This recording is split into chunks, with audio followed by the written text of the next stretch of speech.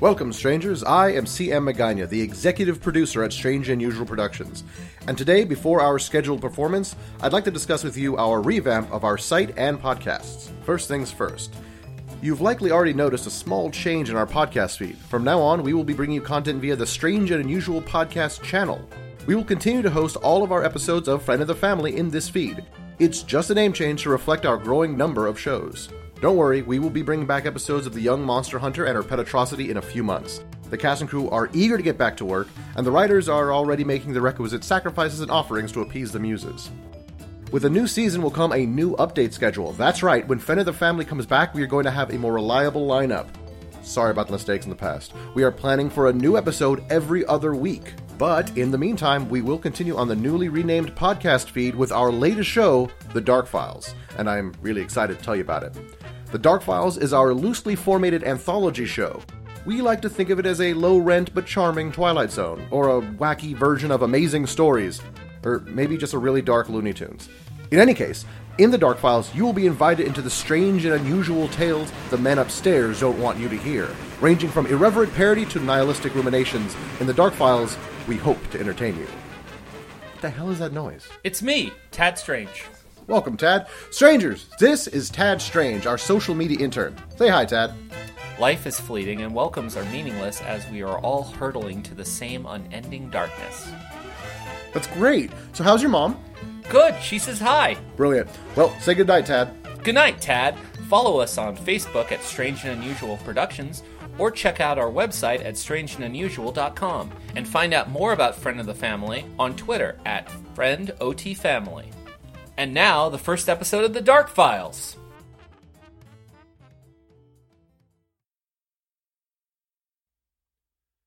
Thank you for listening to this strange and unusual production. This is Dark Files, case number 1, Alan Grisby, as read by C.M. Magana. Dark Files, case 1, Alan Grisby. My name is Alan Grisby. I have the unenviable job of knowing things most people would kill to never learn. I work for the government. I work with the Dark Files. The Dark Files are made up of those hard-to-believe cases that your local authorities would rather pass along, hoping to never hear from again. I don't blame them. The sort of things I've seen would turn any sane man away. Of course, I didn't always work in this area. I was just a cop once. I was on my lunch break deep downtown in the city. It happened I found a little cafe, sandwiches, coffee, pie, that sort of thing. It sat like a lump on the first floor of one of those real old buildings you'd never seen anyone walk out of. The first floor was polished marble and gilded portraits of very stern-looking men. I had my lunch in a cafe across from a bank of wide steel elevator doors. Each of them had a small gold etching of some sort of native man. Each set were facing each other, separated when someone foolishly got into the elevator. I can't say what possessed me to get upstairs. I just had a sense that I should be a floor up. I'd like to say it was intuition or maybe luck. That'd be a bald-faced lie. I hit the small white button with a black arrow pointing skyward. I waited, but nothing happened. On any other day I'd walk out, but today was different. At the end of the hall, past all the other elevators, was a single old grandfather clock. It chimed once as I walked up to it. Just beyond, I found another elevator. This door was dark-stained wood, folded in on itself rather than simply separated. Instead of the other buttons, there were two black knots that stuck out from the wall. I hit the higher of the two, and a nasty, ugly ringing shot out. The door folded into the wall, and I stepped into a rustic wooden box, ugly green walls with bright yellow lines crawling along the sides. I turned around and saw a metal grate I had had to pull close. Instead of a bank of lights, there was a handwritten list of numbers, and a small dark red jewel, like pieces of glass, beside each digit. There weren't buttons. Just above knee level, I found a high polished bronze or maybe brass lever. It clung to the wall next to a matching half-moon plate. The lever stood straight up between two letters. Pushing it to the left brought it to the I. Pulling it to the right went to P. A heavy metal bar was pulled in the gate to shut it. The lights flickered once and moved towards P. The elevator groaned. At first it seemed slowly, but the doors in front of me flew past, and as the little red jewels blinked on and off, I quickly reached the 18th floor.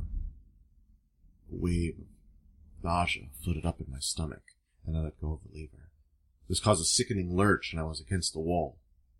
The door was halfway between floors, something I'd only seen in movies. That half floor, effectively sheared off by the ugly green box in which I found myself. I pulled the bar to open the grate, and I was rewarded with a pitch-black hall. The light flickered, and for the blink of an eye there was nothing. As the light came back, the dark seemed to stretch and grow. Some kind of trick of the light made the edge of the doorway seem to grow fuzzy, as though the absence of light before me had wisps of inky smoke pouring out towards me. There were no windows, no light fixtures, not that I could see. I could have been looking at a wall painted black had it been not so clearly void. The body can feel a void. That same dream we all share, suddenly falling into a black chasm, that shared nightmare it seems no one is free from, is always there to remind humanity that we are terrestrial. We are made from dirt, we live in dirt, we become dirt again. I stiffened, because I'm sure I heard some sort of click. Be it a pen, be it the teeth of some vicious little creature, maybe it's some machinery, a cog, or a joint, once sturdy and reliable, now fallen to rust, and soon to release me down an elevator shaft.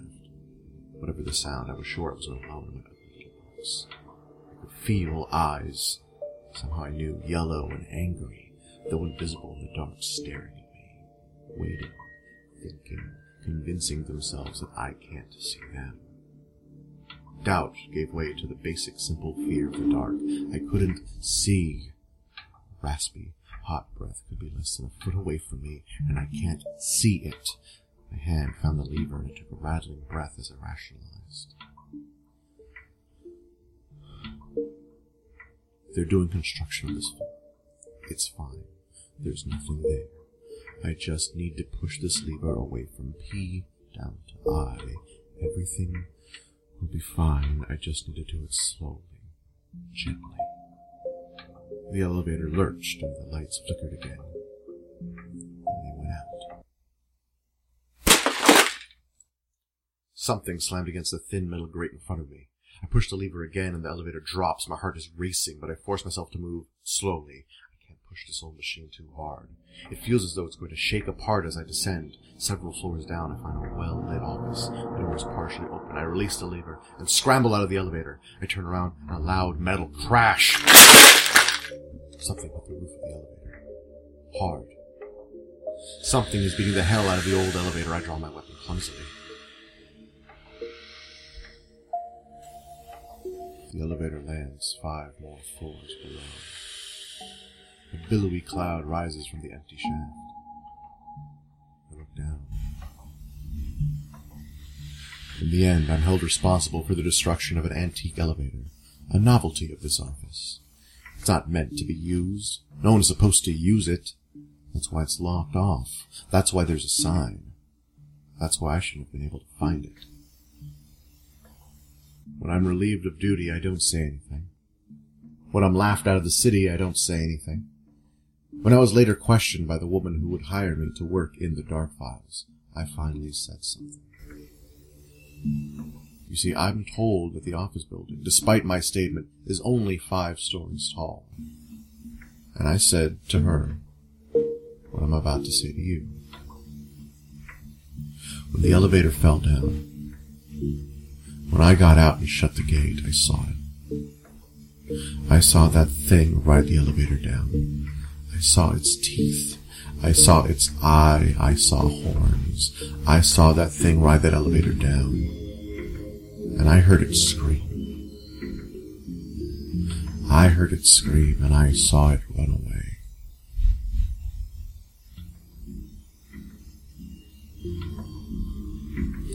This has been one of the Dark Files. Thank you for listening, and good night. We hope you enjoyed this strange and unusual production. To learn more about our shows and other fiction, please join us at strangeandunusual.com. If you enjoyed this story or would like to see more, please consider liking, subscribing, or following us on various social media.